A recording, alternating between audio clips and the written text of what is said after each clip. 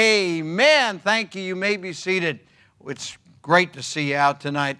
Many folks are encouraged by what God is doing here at Central Baptist Church. I'd like to welcome all the folks online. We're just 6 months away from our 60th church anniversary, and our celebration will be held 11 o'clock Sunday morning, October 29th, 2023. Mark it down. Plan to be with us. Plan to join us. Plan to write some blessings up to be included in our celebration. We're going to have many guests here. Want you to start inviting now, and that's what we're doing all week long. Let's be passing tracts. And on Saturday, 9 o'clock clean here at the church, 10 o'clock visit out and about as the weather permits, and then, of course, other activities this weekend. But be in church on Sunday. It is the first Sunday in the month of May coming up. Not this week, but the following week. Every lady will receive a memento, a beautiful reminder of being with us on Mother's Day, the 14th of May. Don't forget, the 21st of May is Armed Forces Sunday, and the 28th is Memorial Day. And for those 2 weeks, we're going to ask all of our military past and present to display memorabilia, decorations, and so forth, pictures, photos from military days. We'll have a table or two out here for those, some who have passed on, some who are still with us and retired, some who are active. And we love the military. Amen. Also on the 28th, we will have a very special feature with the visit of the Briones family in the morning. We'll have them in Sunday school, combined Sunday school. And then after church, we'll all go out and have a bite to eat and time of fellowship on that holiday weekend. We're going to have a great time this month serving the Lord. God is doing great things. I want to thank you for giving to the Nehemiah Fund. That's going to come to fruition. We're going to see building cleaned up outside, inside, upgraded. Many things done over the coming 6 months. Thank you for your giving. Also now we have added to that the special giving to the bus ministry. We're asking people to consider large and small gifts from the heart, and those gifts will purchase and upgrade our buses and our vans. And we'll be staffing and training the staff and going out and to the highways and hedges and bringing them in to Jesus. We're going to reach whole families, whole neighborhoods for the Lord Jesus in the coming years because of your giving. So let's give generously and praise the Lord for that opportunity. In addition to our other giving, we have, of course, our regular tithes and missions. Great month last month up on the board. Thank you so much, Tyler, for putting that up. Wow, that was a great month of giving, and we're up above our average, and praise the Lord for that. Keep on giving, and we'll be able to take on more missionaries. Praise the Lord. We've been talking about the New Testament church and the problems that the Apostle Paul addressed in the Corinthian church. We covered 1 Corinthians, and just about every chapter had a question or a problem that Paul took care of, that by inspiration he answered, and praise the Lord for that.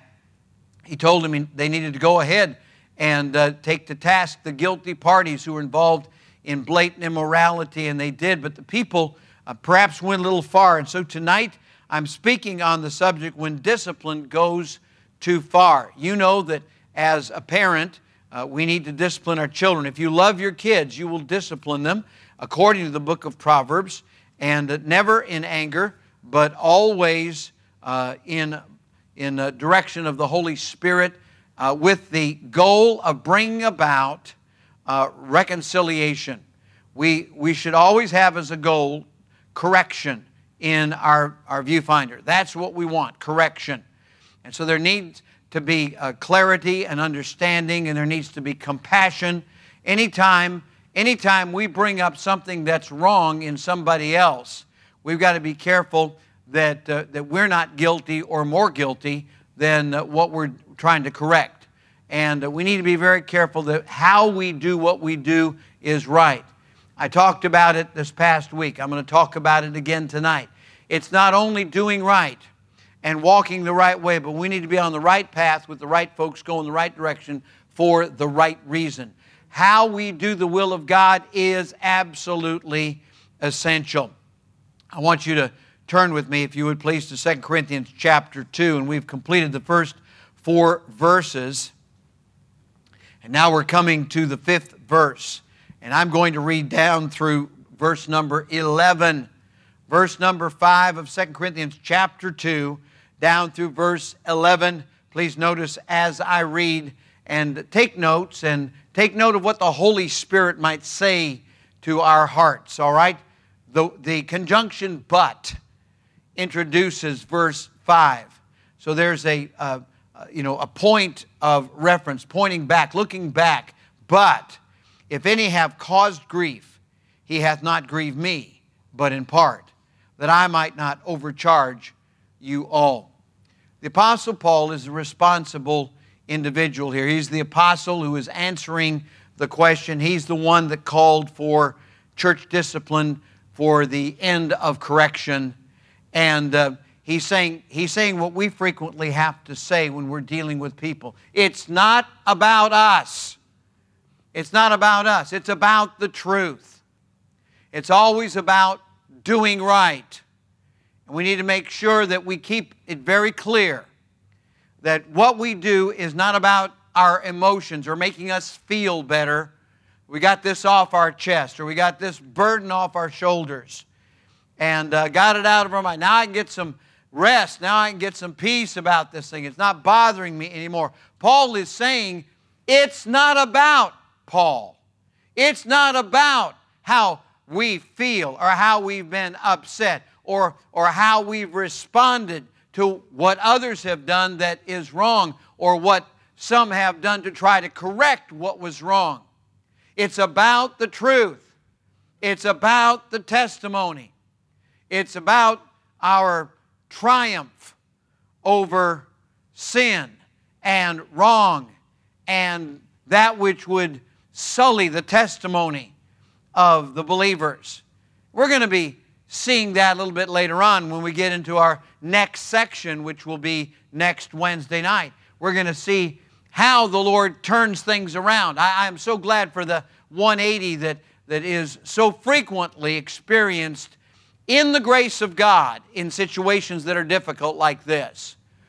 God doesn't expect you as a born-again believer to just be turned loose, untethered in this world, filled with all of its sin and problems, the resulting difficulties and conflicts that come from sin.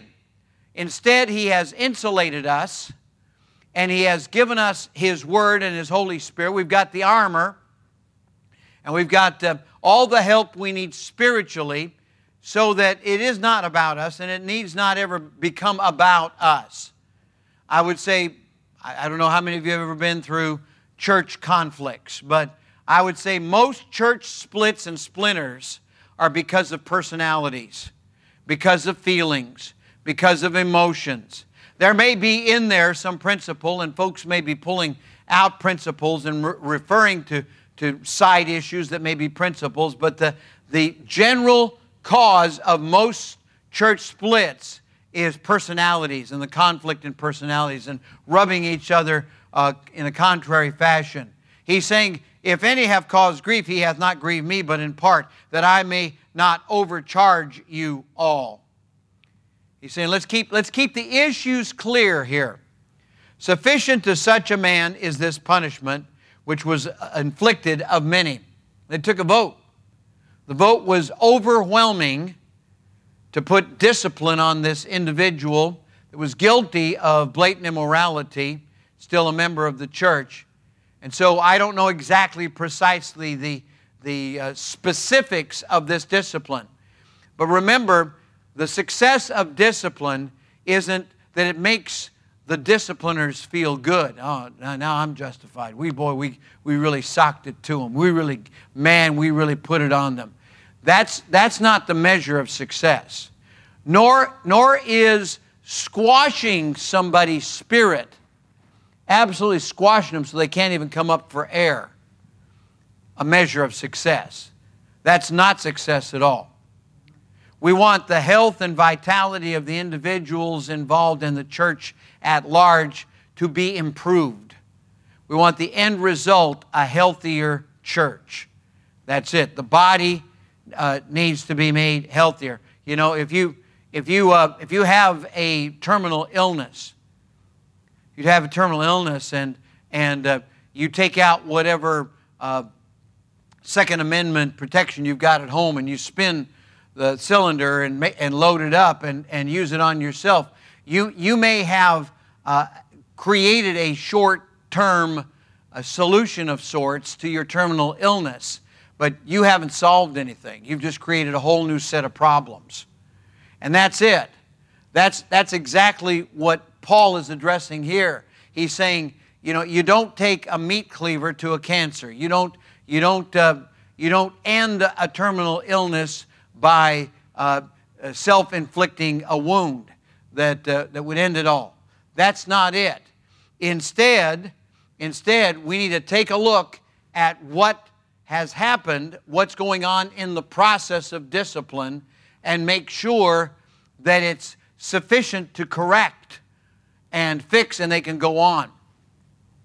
As humans, we tend to do this. If there's a leak in the dike, where water's coming through, you might patch it up, but you're always going to be cautious when you walk past that leak, aren't you?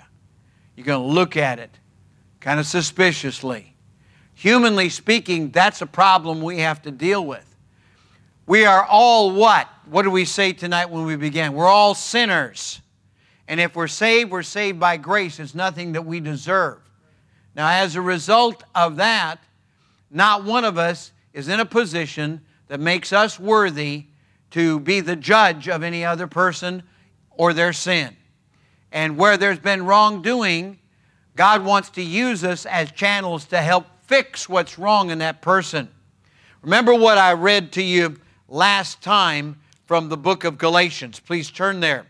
Galatians chapter 6, verse 1. Brethren, if a man be overtaken in a fault, that's like a dislocated bone, ye which are spiritual, restore such an one in the spirit of meekness, considering thyself, lest thou also be tempted.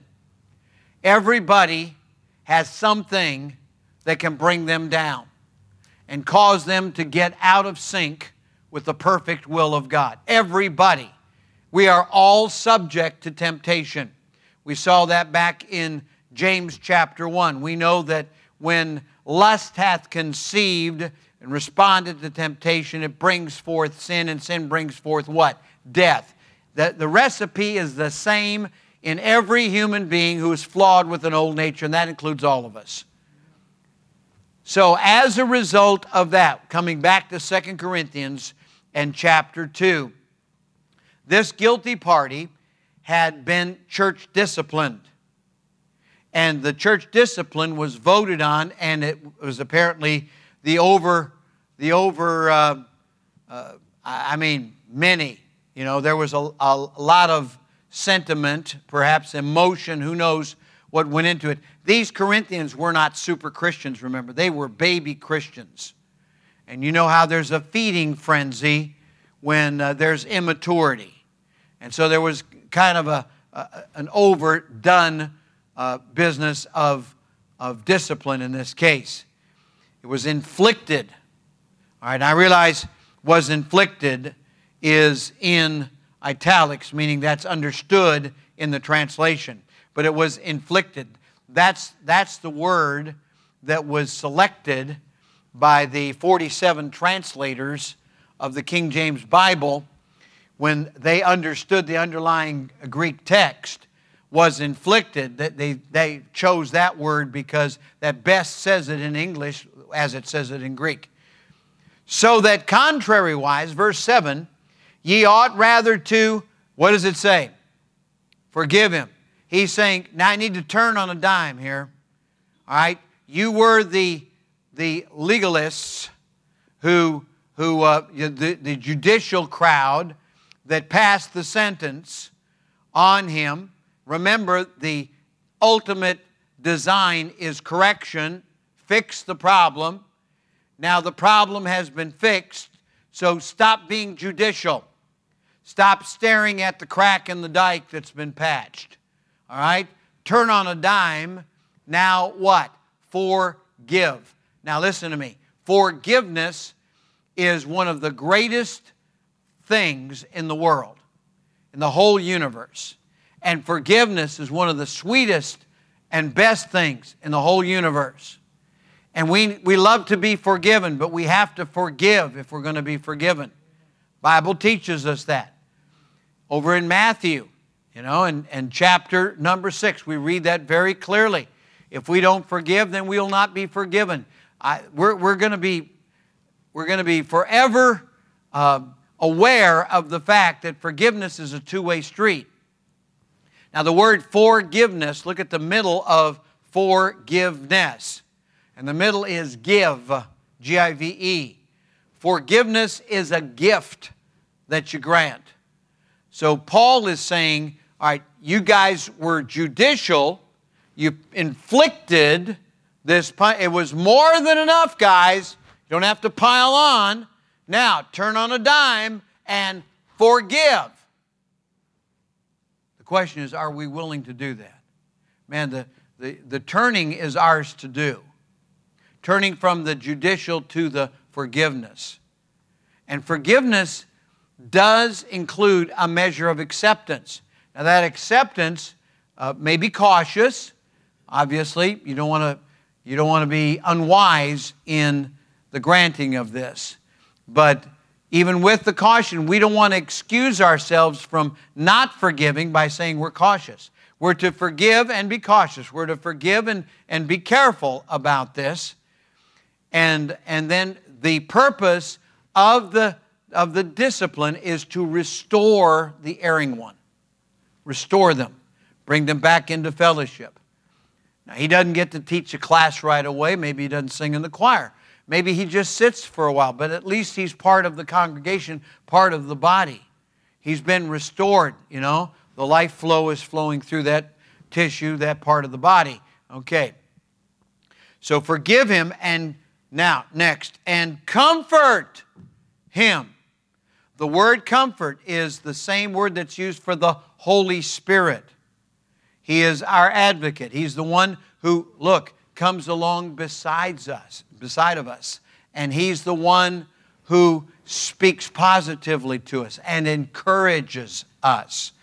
All of the Bible truths about edification, building up individuals, predicated upon our being a channel of this comfort that comes by way of God. The Holy Spirit comforts through us, and we edify, we build up that one. This guy was so torn down, so beat up, so beaten down, he needed to be lifted up and dusted off and comforted and made to feel as though he is accepted and he belongs. And I know that 25 years after this immorality, there'll still be some probably in the church that have it written down someplace, written down in my book, that he committed immorality. And that's one more time written down than is written down in heaven. Because according to the Word of God, when it's forgiven, it's forgotten, and it's under and gone. Done. Finished. Amen. Amen. Depending upon the particular error involved. Now, sometimes gossip can be worse than immorality in terms of what it does in the congregation. You remember those 6 things doth the Lord hate, 7 are an abomination? You know that one that goes around and stirs up discord among the brethren? You know that one? That's the one that's the abomination. So, on a scale of whatever it is, 1 to whatever, that's the worst. Here's what I'm saying. We categorize, we think, murder and moral sin, that's the worst. And then something else, maybe extortion or embezzlement, and then, robbery, and maybe physical violence, abuse, or whatever. But we tend to categorize things, from 1 to 10, which is worse. All of it crucified Jesus. All of it is sin. We're all guilty. If we've broken one of the commandments, we've broken all of them. We're guilty. 25 years from now, somebody's got it in their book, but the Lord washed it away. It's gone.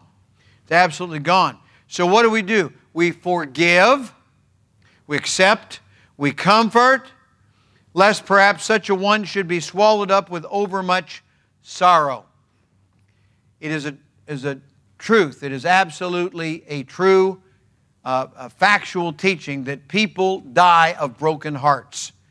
People get broken inside and can't be mended, and they just die that way. They shrivel up and they die. I've known of cases where this is true. A person dies long before their physical clock ran out. They were dead and gone because of a broken heart. Wherefore I beseech you that ye would confirm your love toward him. So, forgive, comfort, and confirm. Confirm your love. What does it mean to confirm? Well, you see the word firm in there? When you pack the dirt down, you know, when it's solid, when you can run that vehicle up and down that road, it's solid. It's not a washout. It's solid. Confirm. Confirm. Confirm. There has to be some adamant confirmation. There has to be some clear, emphatic confirmation. Confirm your love toward him. We're going to forgive him and we're going to comfort him from afar, and we're going to confirm, but not too close. No, I think you've got to get a little closer than that, folks. I think we have to be willing to have a cup of coffee, piece of pie, dinner, whatever, sit down, not hash it over again, but just let the individual know. You know, you break bread with them, you're taking time with them, you're concerned that they're not crushed, that their spirit isn't crushed. And that's the way we need to be concerned about, keeping a balance. All right, so we know all about guardrails out here, don't we? We have guardrails when it comes to our behavior toward one another in the local church, in particular, those that are subject to discipline, and how we're going to behave toward them. It's kind of like temporarily there is a separation, but then in a reasonable length of time, when restitution and reconciliation and restoration have all occurred, then we need to get back in. And there needs to be a healing of the heart, of the spirit, and raising that individual back up to participatory level, where, okay, welcome back to the choir, to ushering, to whatever, and praise the Lord. We're not whitewashing. We're not sweeping it under the rug. Didn't do that. Many a time in the past, churches have had meetings where they had to turn off the sound system, excuse the kids. Somebody's watching them out the foyer or the next building or whatever. And you're having a meeting because somebody has fallen into sin and it's been exposed, and they're willing to come before the church and ask for forgiveness, and the church votes to have church discipline to bring the person through for restoration. That's it. And there's a lot of one-on-one, and there's a lot of caring, and a lot of neck hugging and forgiveness. And it's not with meanness or spitefulness that it's ever done. All the judicial people, they need to kind of pull the horns in. And remember, lest it happen to us, Galatians 6:1. All right, so, wherefore I beseech you that you would confirm your love toward him, for to this end also did I write, that I might know the proof of you, whether ye be obedient in all things. To whom ye forgive anything, I forgive also. For if I forgave anything, to whom I forgave it, for your sakes forgave I it. Here it is, in the person of Christ. Now this is where the rubber meets the road. This is really the spiritual teaching of all of this. In the world of church discipline and correction, there's an actual, there has to be a meeting, and it goes like this. The individual goes to the one that's the offender, asks them to repent, urges them to repent, prays with them. If they refuse, you take another, and if they won't be heard, take it before the church. It's not something we look forward to. It's not something that's done very often. Many churches never do it. But there are cases where it must be. And when it is done, it is to be done appropriately. And as I said, if the kids are dismissed because they can't vote anyway, have the kids out of the auditorium, and you talk about it to the 10, the 20, the 30, the 40, the 50 that are left, the 100, 500, what's ever left. And this has to be kept close to the vest, confidential, and there has to be a sweetness about it. And I would not recommend that a pastor or a scriptural leader in the church that doesn't have great compassion, I would not suggest that they be in charge of chairing the meeting. The meeting should be chaired by somebody who both understands the Scripture and the gravity of the wrongdoing and still has a desire, a love to see that the person is restored. Why? Because that's what Jesus Christ would do. I forgave it in the person of Christ. What does that mean? How can you forgive in the person of Christ? You say, well, he was an apostle. And in that sense, he had a unique position. Yes, he did. But we don't have any of those anymore. All the apostles are written down in the Bible. We have them there, but they're just ink on paper. They're dead and gone. There are no more apostles. An apostle had to be one that accompanied with the original group from the baptism of John on, had to be a witness of the resurrection. Nobody is 2,000 years old and has done those things. So we don't have any apostles, no matter what the Pentecostal, charismatic, and holiness movements may say. All the apostles are dead and gone. But we got them here. We got their witness here. And the point is, the principle, when we forgive in the person of Christ, it's because Jesus Christ has control over our mind, heart, soul, spirit, everything about us. That's it. Have you ever seen a preacher preach or a person teach or a person sing, and man, you thought for sure it was Jesus? Would to God that when we do something that seems as difficult as church discipline, that church discipline is carried out so that afterwards they say, man, that was Jesus. That was Jesus in charge. The love of Jesus was obvious. We've known some people, no matter what they did, if they chaired a meeting, it was the Spirit of Jesus. Now, meetings can be challenging. Church meetings can be challenging. And I'm telling you, the most important meeting is the meeting before the meeting. The meeting before the meeting is when you meet with the principal parties and you talk about what's going to be discussed and they understand it, and there's no big surprises and there's no emotion that is billowing out, flames and fire and smoke and all of that, because that's not the way to do God's business. And so some people that are brothers in Christ have spoken before the meeting, and now they come into the meeting and they say, yes, it's difficult, and they deal with the meeting, and it gets voted on, gets taken care of. Some of it might get tabled until later, might go into a subcommittee, might be brought back the next meeting. All those things take place. But the purpose of a business meeting in any venue, but especially in a church, is not for us to just vent and let it out.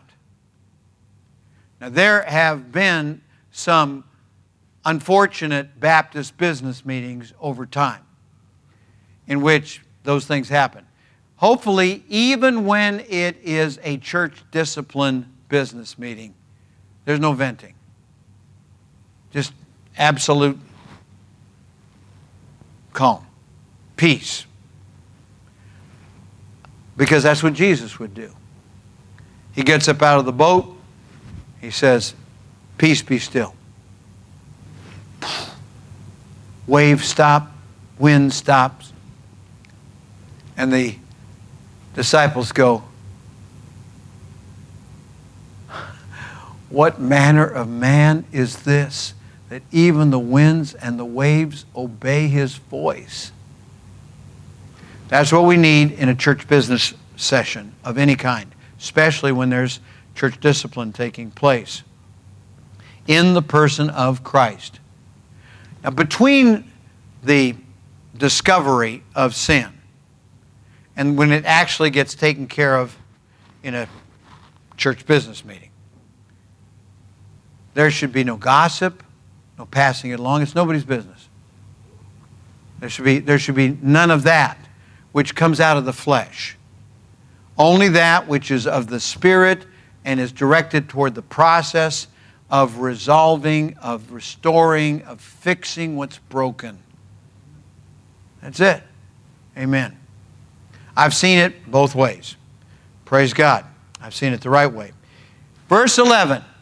This can be applied not only to this specific situation that Paul is writing about, but this next verse can be applied to every aspect of our life. Every breath we take, every step we take, everything we do, every thought that we entertain, lest Satan should get an advantage of us. How do you do that? Back up in the person of Christ.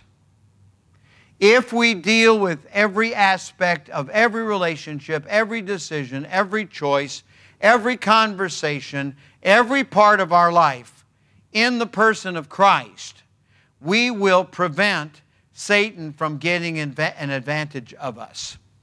But if we don't, in the person of Christ, do what needs to be done in life, then whatever we do will open the door for Satan to step inside, say, hello again, and wow, once he's there, you got a problem. Satan gets an advantage of us, for we're not ignorant of his devices. His devices are his tools, his tricks.